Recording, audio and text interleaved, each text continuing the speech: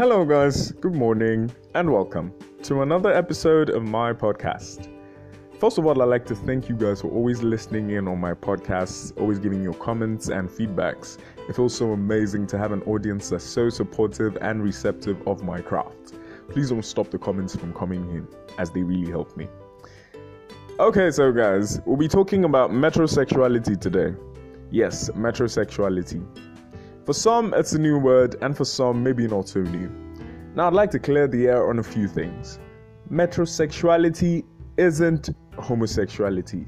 It's not, you don't have to be gay to be metrosexual. Originally, metrosexuality was coined out from two words, metropolis and heterosexual.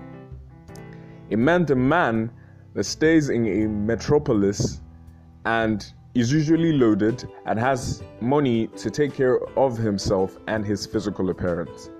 Now, a lot of people are quite metrosexual, but I believe there are degrees to it. As usual, I got on my social media platforms to educate as well as ask for the opinions of females as metrosexual applies to males. I wanted to hear what the females had to say about it, if they found a guy being metrosexual as attractive, and when they would say being metrosexual is doing too much. So, some of the features of metrosexuals though, before we go into the other things. Metrosexuals are giving to manscaping, that is waxing of body hair parts. They do a lot of hair grooming and use a lot of body enhancing treatments and products that enhance the quality of their skin. And they dress in ways that suggest that they have high taste in fashion and in style. Now, I asked the girls to know what they felt about metrosexuality, and they had these few things to say. I'll be reading them to you, so please pay attention. So here it goes. One said, "Not attractive at all. They'll never compliment their women.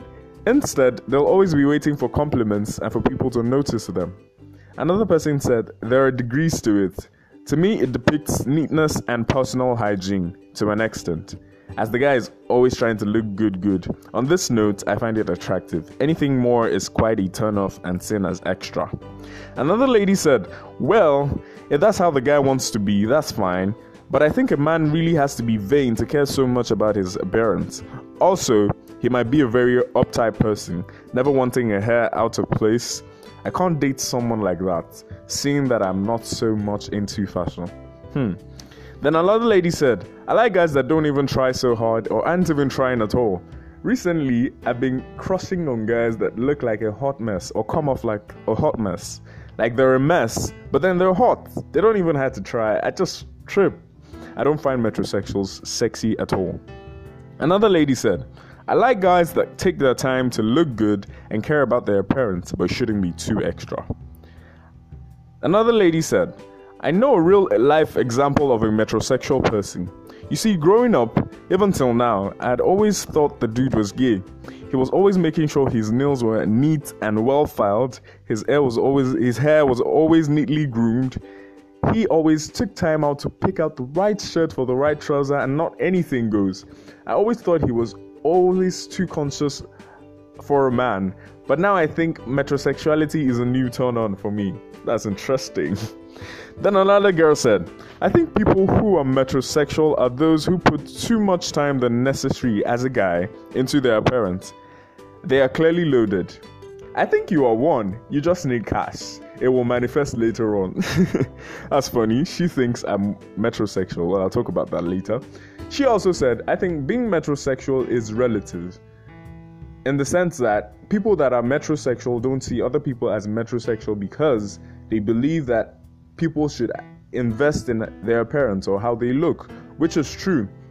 She also said that I think people like Dwayne Johnson are also metrosexual, but people won't agree to it because he has a very masculine outlook, which is true.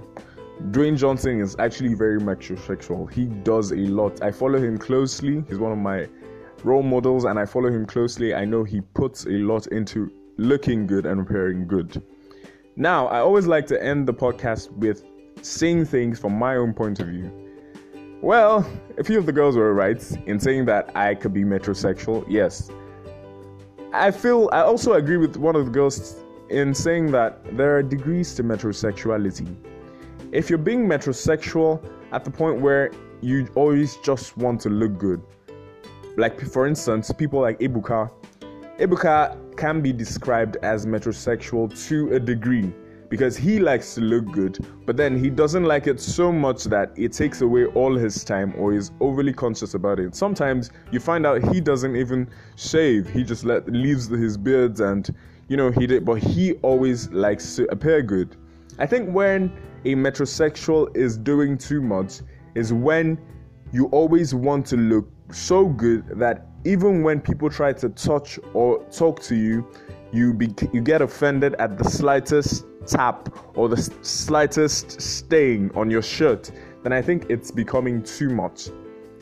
It's cool to be metrosexual if it ends at wanting to always appear good, not you being a germaphobe in the sense that you really get irritated by very little things and then you're so into yourself that you become so uptight that you can't even allow a female in your space because you find yourself doing almost the same things as the female. Then I think it's really not cool. Metrosexuality is cool as long as you do not glorify yourself in it and you do not cross-dress, because definitely that will be going out of it. Being a cross-dresser is a totally different topic for another day. So guys, that is it for today. Let me know what you think about this podcast. Thank you guys so much for listening. Bye.